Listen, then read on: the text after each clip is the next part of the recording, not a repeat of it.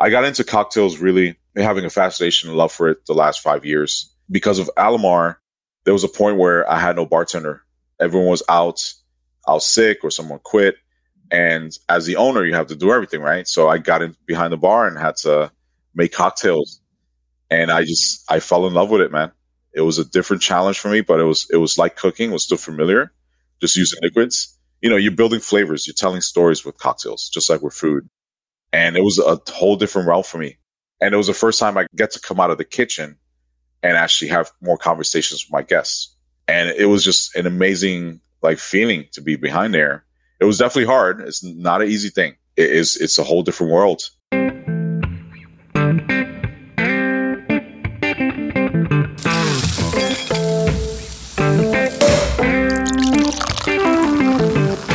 Behind every amazing flavor is an amazing human who has perfected their craft. Welcome to Flavors Unknown, a series of inspirational conversations with renowned culinary leaders. Discover how their cultural identity shaped their creative process. With your host, Emmanuel. My guest today is Chef Nelson German, based in Oakland, California, with 2 restaurants, Alamar Kitchen and Bar and Sobremesa Cocktail Lounge. You might have also seen Chef Nelson German on TV during Top Chef Season 18. I am your host, Emmanuel Laroche. I have been in the food industry for more than 20 years, both in Europe and in the US. And every other week, I have genuine conversations with American chefs, pastry chefs, and mixologists to talk about their successes and challenges and how their cultural background influences their creative process. During the pandemic, I have written a book featuring 50 chefs and mixologists I had on my podcast. The book is called Conversations Behind the Kitchen Door. It will be published on November 8th, and you can already pre-order it everywhere you buy books online or on my website, flavorsunknown.com. Have a look at it and download the free digital recipe booklet featuring many of the chefs quoted in Conversations Behind the Kitchen Door. They have allowed me to share a recipe from their vault. For some of them, this is a rare opportunity to see behind their kitchen door. And now let's welcome Chef Nelson German to the show. Hi, Chef. How are you? Doing well, Manuel. How are you? I'm very good. I'm really excited to have you on the show. Thank you for, accepting to be part of Flavors Unknown. No, thank you for having me. It's an honor to be part of this and just have a great conversation and talk about life. Absolutely. So talking about life, you are originally from the Dominican Republic, correct? My family is. So I was actually born in New York City, but my mom was pregnant with me when she flew into the States. So I could have been born in DR. She was about 6 months pregnant. Okay. And then she flew over here to New York City. I was born and raised on 164 Broadway, uptown neighborhood called Washington Heights. I'm not sure if you see the movie, The Heights. Yes, absolutely. Yeah. And I live on the other side on New Jersey, not too far from Manhattan. So yeah, been there. So what are the smells that reminds you of your childhood when you were in the Heights? I think it's just the smell of, the one thing that really comes to mind is braised chicken. In Spanish, it's called pollo guisado. And you can see just when the windows are open and there's moms and grandmas cooking that from the window, and you get that smell of that and frying plantains, tostones or maduros. I just remember walking through the streets, the blocks, and you could smell that from everywhere. It just smells absolutely delicious. Wanted to go back in a few months back home and just, visit some people, visit my grandma. So I can't wait to smell that when walking through the streets of Washington Heights. So I'm guessing you grew up with your family cooking. Food is probably a very big staple. What kind of dishes did you grow up with? Oh, a lot of beautiful dishes. And cooking definitely is a big staple in my family. It's what really brings us together at the table to talk about kind of what we're doing here, talking about life and what's going on around us, what we need to do. For me, of course, being young, it was about school and gaining a future. And for me, the dishes that really stand out, the one I mentioned, pollo guisado for sure. It's this beautiful braised chicken with bitter orange and onions. It's almost like a chicken stew in a way. Really delicious with some rice and beans, the plantains, of course. Another one's braised oxtail I actually do braise oxtail in one of my restaurants called Alamar, and that's a tribute to my mom and my family. She used to make this during special occasions. It's absolutely delicious. Another one comes to mind for me is the one that's usually the main event at any like family gathering, and that's the Dominican roast pork. We call it pernil. Okay. Puerto Ricans do it too. Cubans also. It's this beautifully slow roasted pork with this gorgeous like charred skin. It's fantastic with Very sofrito cool. and lime. Yeah, Too. yeah. It's like the one that people always argue who makes the best. So you mentioned the oxtail that now you are doing at your restaurant Alamar. I'm guessing you are elevating that recipe, correct, compared to what your mom was making. Definitely. So how did you tweak it? It's funny because when we first opened, it was definitely a little more elevated version. Usually it's just oxtail with the rice and the beans, and again the plantains. It's just a nice big comfort dish with everything together. And that's funny. That's what I'm doing now. But when we first started, I was doing a big bowl of oxtail with these agave chili glazed cipollini onions. It was carrots and parsnip.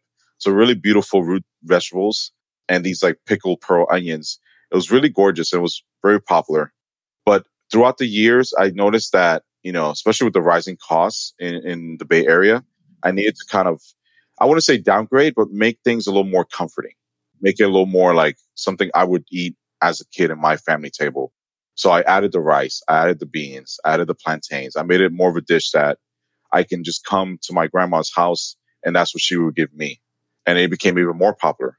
But it still has the same soul of what I was doing before.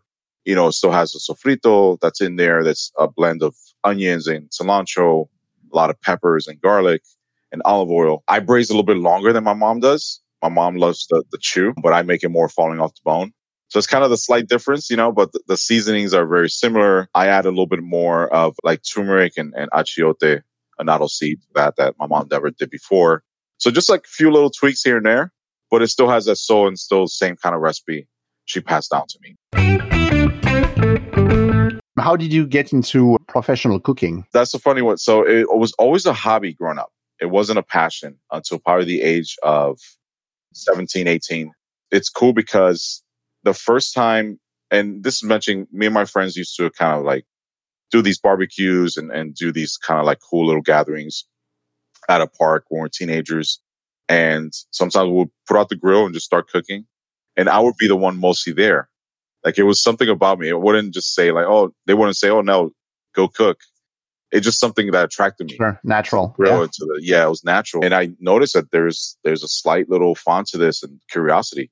But then I remember further back of me being in the kitchen, just watching and observing my mom cook or my grandma or auntie cook and just like listen to merengue and bachata and just watch them do their thing, but I never wanted to kind of touch everything. It was just like observing.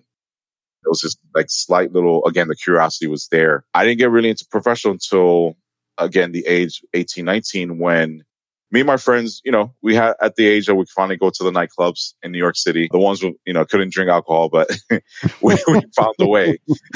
I'm sure. Yeah, little pregame and stuff. We went to this one nightclub. It's the world famous Copacabana. Copacabana was really well known throughout the years. It was the brand new one that they opened during those years in the 90s. And we came out of it just like amazed. We were definitely pretty drunk, but there was a restaurant in there with good food. There was the dancing, there was the music, the live bands and everything. It was just a whole world of experience. And we never experienced that before, except in our Dominican parties with family and friends. This is like a whole new level. And we came out of it like, yo, we have to do this ourselves. We have to open a nightclub with a restaurant and music and popping bottles. It wasn't about the business aspect. It was like, we want to be there, own this place to have fun ourselves. Exactly. Continue the fun. Yes. Exactly. And we were just like pointing at each other and giving each other like, departments, basically, like what you're going to be in charge of. And they pointed at me and said, no, you're going to do the restaurant because you're the best cook out of the group. You have the most kind of like passion for this, or like heart. I didn't have the passion yet, but as drunk as we were and drunk as I was, I took it seriously. I really the next day I signed up for culinary school. No way. Wow, Let's give this a try, And it's crazy how I always mention this. Like, you never know. It could be the craziest moment in your life. Things could be not semi-normal, but it could be your destiny. It could be the moment where you realize this is where I should go and let's give this a try. And it could be what you're meant to do in life and meant to be, you know? So for me, it was like that one drunken night, them pointing at me saying I'm the best cook out of the group, joined culinary school and just went through it. And I've been in it ever since, man. Okay. It really became a love. Among all the friends that were there that night, are you the only one that stuck into the decision? Yeah, yes? For sure. And they're doing amazing things. One is a principal, the youngest principal in New York City. Others are like software engineers and computer engineers. So they're doing amazing things. But I was the one that kept on with the plan. That's that great. One drunken night. Congratulations. Very good. So where did you a nightclub, but a restaurant, yes. Yes. Where did you go at like culinary school? It was called the New York Restaurant School back in the days. Now it's part of the Art Institute, New York City. Yeah, I wanted to say somewhere close. You know, CIA was an option and the French Culinary School, but I wanted to say somewhere close, and it was the one that makes more sense for me. What did you learn there? Learned a lot of the basics, honestly. And that's the thing with culinary school. You learn the basics. There's a few little extra kind of like advanced, you know, techniques you learn depending on the professors. But, you know, the basics of stocks and knife skills and kind of like what's the mother sauces, you know, things that we should know before working at a restaurant. And then you expand your craft from there. But definitely just things that you should know. And it was rewarding. It was really cool. Like, I think back of it, like some of the classes I had, some of the great professors and chefs, and realizing even my peers, some of the colleagues who are still in the business and doing good things, you know, out there. So it was a really great time. It was really fun. And then after that, did you meet people that you can call maybe your mentors now? A few, yes. Yes, for sure. I think, you know, with mentors, I think in life, it always changes, of course. There's mentors for a certain part of your life. For me, one of my biggest ones was Chef Jeremy Culver at a place I used to work called Joseph's. He really taught me the flow of a kitchen and the style of how everything has to make sense. Everything has to tell a story. It was a really amazing place in Midtown. It was part of the Citarella group. Citarella's still around with the markets and everything. There was a beautiful restaurant. We were going for Michelin stars. It sat like 250 people in Midtown. It was an amazing place. It was a grind. It was a place that was busy all the time. I got to really do different stations and learn different parts and techniques and craft. And he was, again, really kept me straight. There was a time where I almost messed up. I kept coming late too much, partying too many times at night, or working two jobs at a gym for Bart Hall and Columbia University. So I was always super tired, but I was still dedicated. But, you know, not being punctual can really hurt your chances in your career. And I wasn't punctual for a while. So he sat me down and really told me, this is what's going on. This is what you're doing right. And this is what you're doing wrong. The right part is that he can see that I have a love for this. And I'm learning techniques. I'm absorbing everything, doing the right thing, staying quiet, just doing my thing and cooking. But this is what you're doing wrong. You're not coming on time. You're being extra tired. You're slowing down a bit. You're still cooking right, but you're still working a little slow because I was so tired. And he was like, normally I would fire somebody for this, but I'm going to give you one more chance, you know, to kind of turn it around. And the fact that he gave me a chance, I realized like, I want to be here. I want to be in this business. I want to be at this restaurant. I have to stop messing up. And after that, I just turned it around, man. I knew it was just like a fire in my ass, like they say, you know, it kept me going. So now you have like two concepts, correct? You have like the restaurant, like seafood restaurant, a la Mar. And then you have the other one is like kind of a cocktail and bites, you know, like the sobremesa. Yes. And this is in Oakland, correct? Yeah, both are in Oakland, California. Okay. I've been out here in Oakland for now 12 years. My wife is from Oakland. It's a wonderful city in the Bay Area. I always be indebted to this place. This place gave me my first restaurant. It gave me a lot of great opportunities to expand and do things I'm doing now, which is amazing.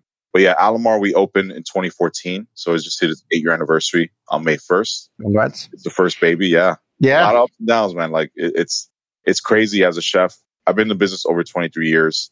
You learn so much of the chef world in the kitchen, but the business side of it is so different. And it's such a different world. And actually in school, I took culinary arts and restaurant management because my goal was always to open my own place. That was sure. That was the bet with the friends. Yeah. Yeah, with that's true. so So I was trying to learn the business side of it too, through school, but it's so different when you actually have to do it. So it's a different mindset you have to be. You can't just be the chef. You have to be a business owner. You have to be the owner and blend everything together. But, there's ups and downs. We have such great years, some bad years, but we kept pulling through, man. And the pandemic. And the pandemic, yeah. That was some really hard times. But the most rewarding thing about the pandemic for me and with Alamar was the fact that we got to feed a lot of people that needed food and needed comfort. We did a lot of cool programs. The initiative was one, really saved us. Chef Edward Lee, his program. We fed a lot of laid off restaurant workers, which was really rewarding for me. It meant a lot to me. We did World Central Kitchen, feeding people in need and the homeless. East Bay FDR, which we fed the frontline workers, the nurses, the doctors that needed that little extra boost, and we're still doing that. We're still doing relief meals, feeding people, so we're still continuing the good work of the building community. But it was still hard. It was still hard to really not be having people come inside the restaurant and have the style that we wanted, having to play food in a box. A to-go box was a little down for a chef, but we made it through. And then Top Chef happened, all these great accolades. Yeah. So before we go to Top Chef, can you describe a little bit what the concept of the food at Alamar? Yes. So Alamar, it's changed through the years. I always call it a passion project. When people ask me what kind of restaurant is it, it's definitely a seafood restaurant first, because Alamar means to the sea in Spanish. But it started as a more Mediterranean, because that was my specialty, and with a little Asian flair. But the soul of it was the seafood boils. That's what we always wanted to do. It's a place where you get this beautiful big pot of seafood with a gorgeous sauce, some grilled bread on the side. You just dip it in salt and eat with your hands. One thing, people always thought we were a Cajun restaurant. So Asian Cajun was the biggest trend at that time, which is delicious food. But I wanted to take it back to its roots, which is the Mediterranean islands. So the French, the Spanish, the Italian, which was my style. And I was telling its origin story of just like simple seafood, with a little bit of butter, some garlic, and, or you could create a little sauce and some bread on the side. Okay. And was it connected to like travels that you have made in Europe? Because I think you've been to Spain, you've been to France, you've been to Italy, correct? Yes. So that was like the direct influence that you translated into the concept of your restaurant, correct? Exactly. Yeah. The constant travels to Italy was a big thing for me, and Spain too, and to France. Just learning that style, learning the culture. And really, as a chef, it's what we're taught to be a top chef or to be someone known in the business. This is style of food you have to cook to get somewhere, for fine dining. So it was embedded in my style, but, there was always a little thing about, let me add something that's Dominican or Afro-Caribbean to my menu. So the oxtail was it.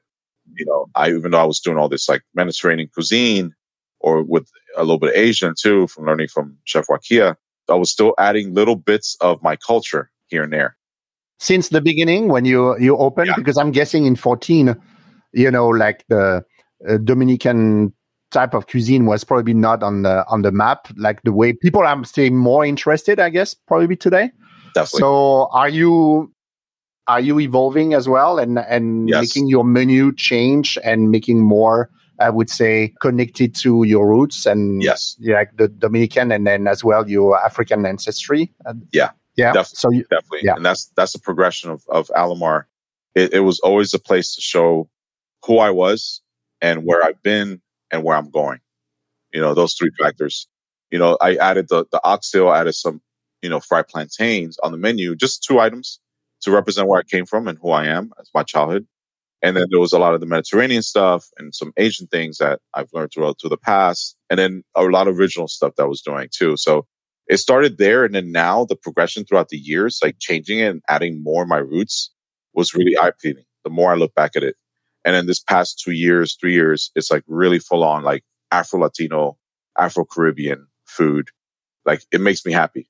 I'm still using the techniques. Can you give us some examples of some dishes that you have added? Of course. Yeah, the main things too is the seafood boils have changed. So the boils there's still one sauce, it's still the original sauce, but like I do this really beautiful, it's called camarón de criolla.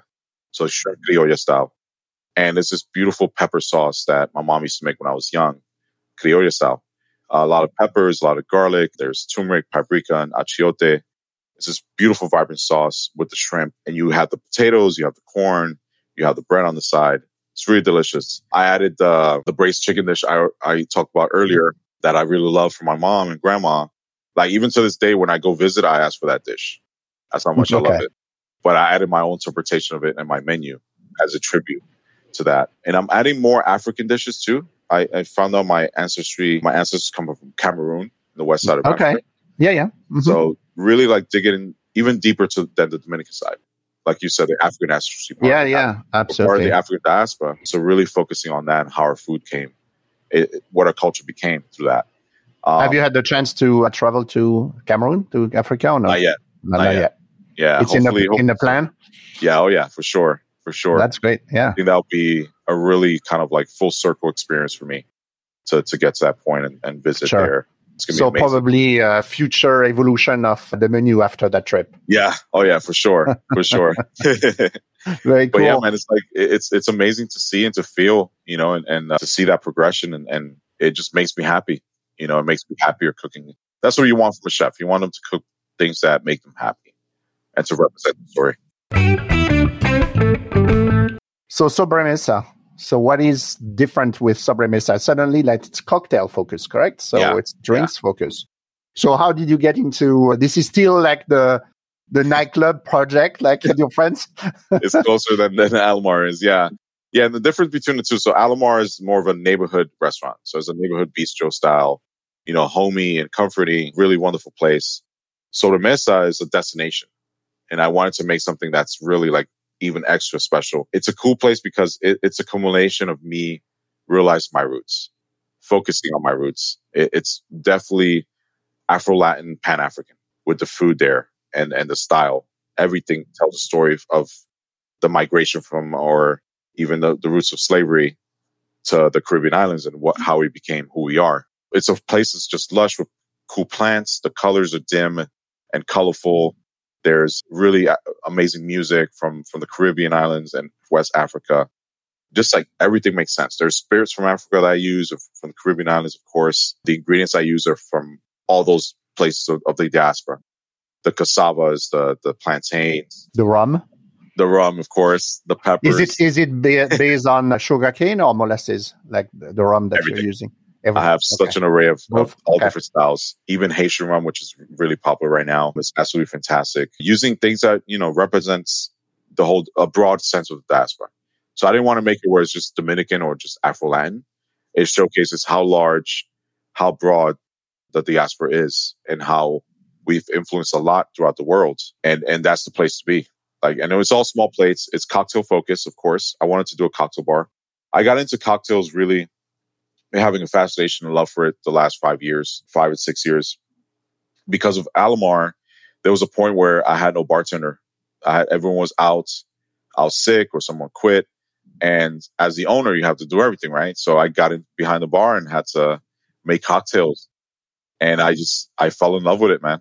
It was a different challenge for me, but it was like cooking. It was still familiar, just using liquids. You're building flavors. You're telling stories with cocktails, just like with food. And it was a whole different realm for me. And it was the first time I get to come out of the kitchen and actually have more conversations with my guests while still creating something, while still creating products. And it was just an amazing feeling to be behind there. It was definitely hard. It's not an easy thing. People think, oh, you're just shaking drinks. It's so hard because you have to have conversations while you're doing this. You're looking at so many tickets. You're building these flavors with measurements. Everything has to be perfect. And it's a whole different world. So were you using some ingredients from the kitchen because you were a chef and you were coming from that space? Sure. For sure. Like creating some new cool spirits from herbs or shrubs or some just garnishing, for the cocktails. So what kind of shrubs did you create? One of the shrubs I created was the guava ginger one. That's one of my go-tos. I make this mezcal margarita, guava and ginger. There was these beautiful pastries that we used to get as kids in the bodegas in New York. That was just like guava paste and a little bit of ginger in there, sometimes chocolate. And it was just beautiful toasted bread. So it reminded me of those flavors. I wanted to do something, from a memory. And I made this wonderful mezcal margarita with that and this spicy rim that's been selling like crazy throughout the years. But yeah, bringing a sense of an inspiration or memory and bringing it forward into a cocktail. For me, the cocktail It's just like a glass of wine. It's the first thing you have when you sit down at a restaurant or bar, right? It's the beverage. The beverage sets the precedence to everything else. Because if the cocktail isn't good, your expectations go down. And you're like, oh man, the food better like get out the park. And for the businessman that you are as well, it's a great source of income, and margin. That's sometimes there's a lot of restaurants that are ignoring that part of the menu, but it's great side of the business. Definitely. So when you were creating a drink, were you looking at, because you were telling a story, so were you looking at the end result of like what's going to be the overall taste of the drinks, or were you trying to, let's say, feature maybe a specific spirit, coming from one of those islands? Or did you want to celebrate like a spirit, or it's more about like and layer like the different flavors, or it's more like an overall story and an overall taste, let's say, that you wanted to bring? A little bit of both. I think for me now, I'm going more towards that route, like really celebrating the spirit and bringing that to fruition, telling that story. But for me, because I'm a chef, it's always about the flavors and the layerings and all that, like the end product, because that's what people are looking for. That's going to make them really fall in love with this cocktail, and it tells a story too. It's like all the levels of flavor that are kind of in your mouth. With all like the different things that you describe on the dishes and the cocktail at the places that you have, if there's one that illustrates like the most, one of each of your Dominican roots and African ancestry, if you had to pick one drink, one dish. One drink, one dish. One drink would be the sobremesa. So the name of the place. So this our signature cocktail, it represents a cocktail that's really popular, or a moonshine that's popular in Dominican Republic, called Mama Juana. If you've ever been to DR, Mama Juana is like the go-to. And it's crazy because every family has its own kind of version of it. The original version was by a lady named Juana, who was like the mom of the neighborhood. There's always one, even in the Republic or in Washington Heights, all the different blocks have like the mama of the block. And it's this lady who everyone feels like it's their mother outside of their own mother. So this wonderful lady created this concoction for fertility and for like health. But it got you, the more you drank of it, it got you drunk. So it became an actual drink for that too. But there's still a lot of medicine aspects to it. But it became like the national drink of the Dominican Republic. It's just a blend of red wine, honey, rum, and different spices. So there's cinnamon, there's allspice, and then there's these like cool little like barks and stuff like from different trees that they put in there too. It's all in a bottle, and you can just pour everything in and just let it sit for 6 months to a year or more. So this drink is inspired by that. Usually that is more of a moonshine, is spirit forward. Ours is a refreshing aspect of it. It's a shaken cocktail. Is it like a white rum or an aged rum? Aged rum. Aged rum. Yeah, okay. Yeah, interesting. I think it reminds me a little bit, I had the opportunity to travel to Guadeloupe, to the French Caribbean island, and they do what they call their rum arrangé, which is, nice. The same things where they are blending, barks and herbs and, wow. And every family have their own, their own recipe. So that's Mama Juana, man. That's crazy. Exactly. That's probably the equivalent of it. That's awesome. This is that one drink that really reminds people of like, what's the connection, And what about the dish then? The dish, it has to be the stuffed plantain. So I make this it's a sweet plantain, and it's stuffed with this meat ragu. But the one I do at Sobremesa is using paso meat. I wanted to make something that's more accessible so everyone can try it. So vegans can try it, vegetarians or even meat eaters, because it tastes like meat. But it's this beautiful meat ragu with pickled peppers and avocado crema. So how you do that? You say the stuffed plantain. So how? So you take a plantain. So it's about this size, and you cut almost like a insert like this, like a canoe. You're creating a canoe. Yeah. And then you put the meat on top, and it holds it. So you can either pick it up with your hands, or you can fork and knife. Okay. It's a dish that represents something that's popular even in Africa, where they roast a whole plantain, and then you have it in a plate, and there's a whole bunch of like cool meats they put on top of it. Usually a ragu, peppers and onions and mushrooms. And it's just this big, beautiful concoction, like a casserole almost. My version is like a stuffed plantain. And usually in there, they'll add some cheese. I didn't want to add any cheese to this one, but it represents something that's popular there. And then there's a version of this in the Dominican Republic called patelón de plátano, which is almost like a layered lasagna. But there's no pasta. It's actually plantain. So you either slice the plantain really thin, or you can boil it and create like a paste, and you layer it with meat, cheese, vegetables, and you create these cool layers and you bake it. So it's kind of those two dishes, my inspiration for this dish. And it's like our go-to. People talk about this dish all the time. Again, it's accessible because it's vegan. Yeah, absolutely. But it tastes like it's real meat. It's really cool. That's interesting. That's really cool. Something I should try. And again, it reminds me, it's funny because I had the chance to travel to Cuba, when the window of opportunity to get to Cuba was there not too long ago. So I went to a restaurant and they were doing the lasagna, but with green papaya. So the green, very thin slices. So that reminded me that story. So it's interesting. Yeah, that's awesome. So that's some cool stuff in those islands. Definitely. So I've seen you in Top Chef season 18. So what was your motivation to participate to Top Chef? My motivation was that I had to close the cocktail bar down due to the pandemic. So we talking back about Sobremesa, I opened it 9 days before the first shutdown. Okay. So imagine this, open March 5th, had to close March 16th, just like out of nowhere. But it was a time to finally say yes, like stop being scared. And they called me, which is really cool. Sure. Yeah. And that was the craziest thing. Like you're in the middle of a pandemic, all these places closing and everything's negative around you. And you get this call like, oh, this is Bravo. We would love for you to be on Top Chef this new season. I'm like, this has to be fake. Leave me alone. Just yeah. I'm busy. But they called again and it's like, okay, this must be real. So I was like, okay, let's try this out. Went through the process and made it on, man. How was the experience? It was absolutely amazing. Yeah. It's definitely hard. It's so hard. It really kind of breaks you down because there's so much that goes on around you and you're just there to cook, but there's more to it. It's a big production. You have to realize this. It's a big production. It's TV. It's reality TV. And it's a competition. But the lack of sleep and the constant long hours of just most of the time waiting and then having to cook and then you're waiting for more and you have to be quiet and being away from your families for so long and your businesses. Yeah. How long? How long? Like 2 months. Goes 2 months. Yeah. It's a long time, especially when you don't know where you're coming back to. My wife had to quit a corporate job to kind of take care of the business.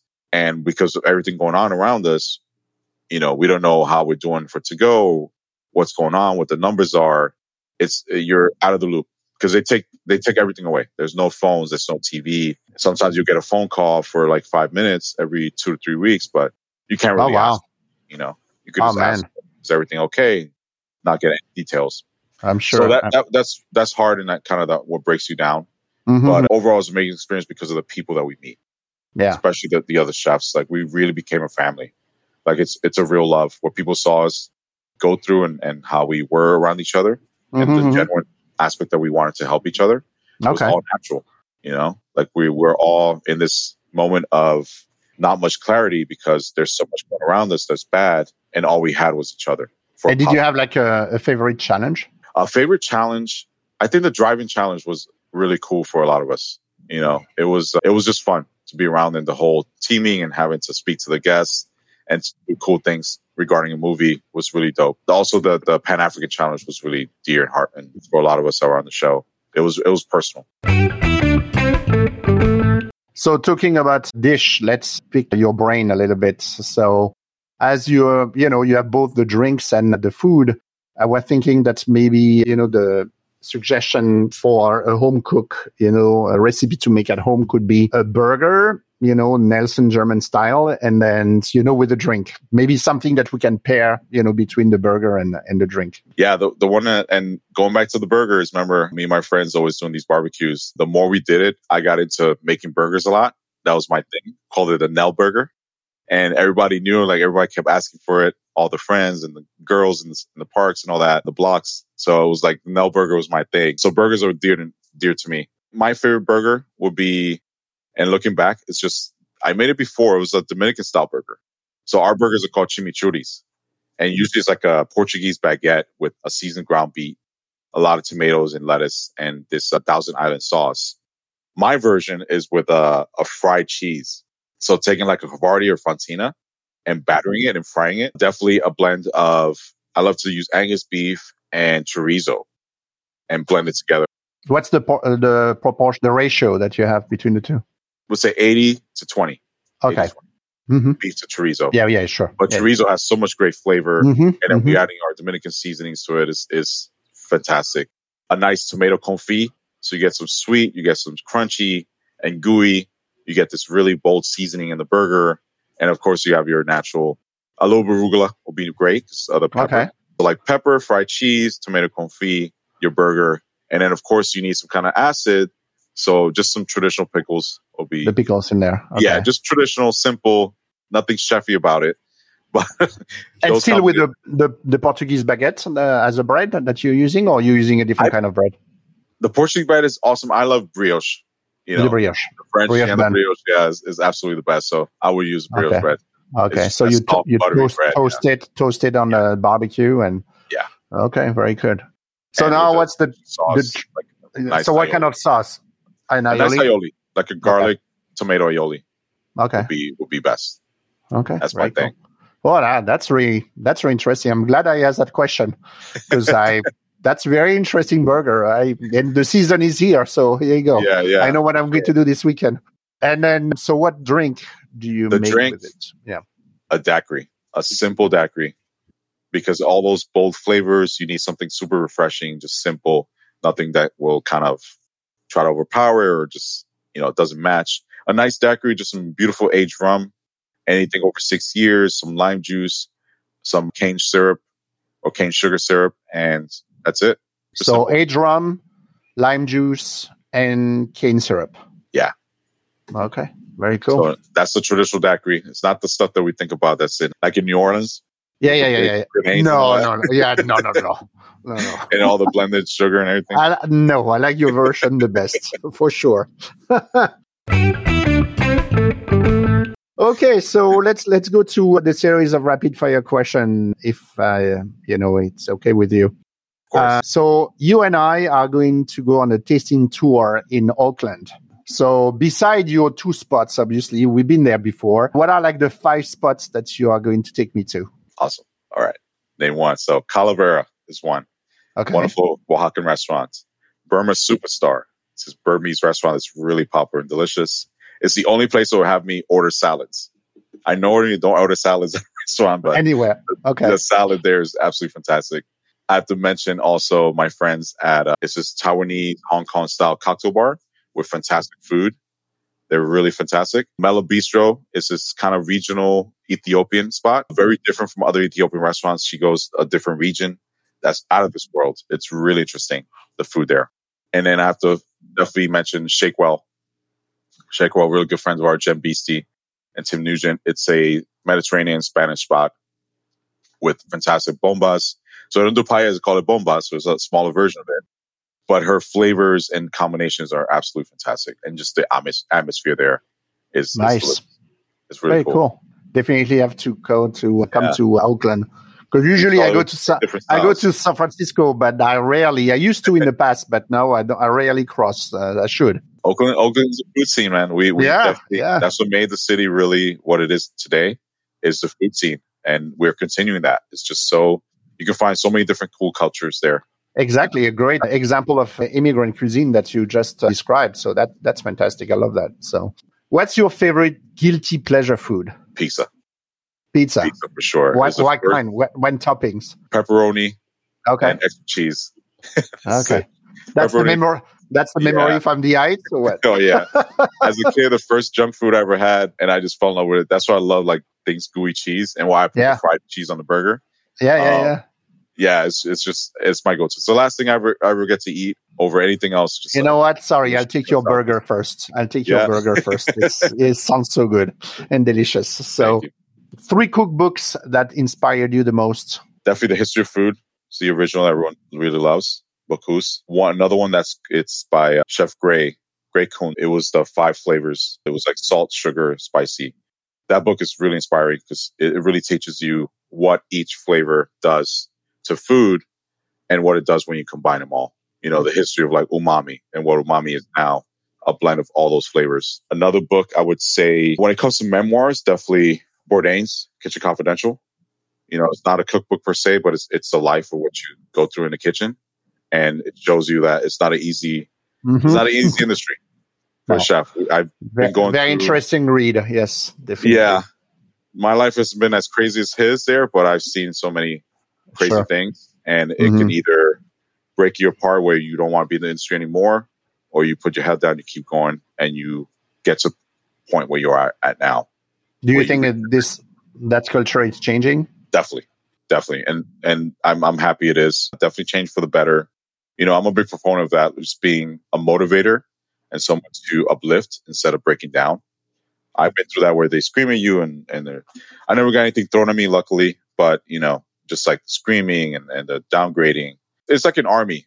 That's kind of the feeling. And it was like, you don't want to get yelled at again. It's like even when our parents used to spank us or yell at us, you don't want that to happen again, so you don't do it. That was the mindset there. But, nowadays it's not a good thing. It can break you down it could become worse for certain people, depending on who they are. But I rather uplift and encourage somebody to be happier in the kitchen, because that's where the best food comes out. When that person is cooking food and they're happy doing it, that's when the best comes out. That's when you taste flavors even better. You taste the love, and that's what tasting love is for. And that's what you want with food, So I'm glad it's changing. I'm a big proponent of that. A lot of us are, and it's making the industry better and more inclusive, safer, and just a beautiful place to work and to really tell your story. What's your biggest pet peeves in the kitchen? I gotta say, kind of working messy, like clutter everywhere. I really believe in having your station kind of organized, where everything's there where you want it to be. Also easy for somebody else to jump in if you need to use the restroom. Everything's there in a certain place, and buy the food, buy the dish itself. So just clutter is too much for me. And we all do it. I did it in the past, but I learned how to organize myself, Last one. So beside the classics, what condiments, spices, or sauces, dressings do you have on hand at home? At home. It's a good one. Ketchup for sure. Yeah. So that's the classic. So beyond ketchup. Beyond ketchup. I would say when I'll do my wife, my wife is Chinese. So having Asian ingredients is a big thing for us. So the fish sauce and the soy sauce, like anything like an aged soy sauce would be something I love to kind of sprinkle on some rice or something like that. Maggi, which my mom used to use too before in the past. Yes. Maggi has to be in the kitchen. Maggi has to be in the kitchen. That's funny. Yeah. It's used a lot in Dominican cooking, which is surprising. Yeah. Is it like in a bouillon cube, or is it like a powder? The liquid. The liquid. The liquid. Yeah. Okay. But of course, speaking about bouillon cubes, definitely bouillon cubes in the house. It's classic and it builds flavor. Not all of us have time to build a delicious chicken stock right at home. Exactly. Or a vegetable stock. Yes. Yeah. And let it reduce at home. You don't want that. Thanks to Maggi again. Yes. For sure. I have those as well. So very good. Amazing.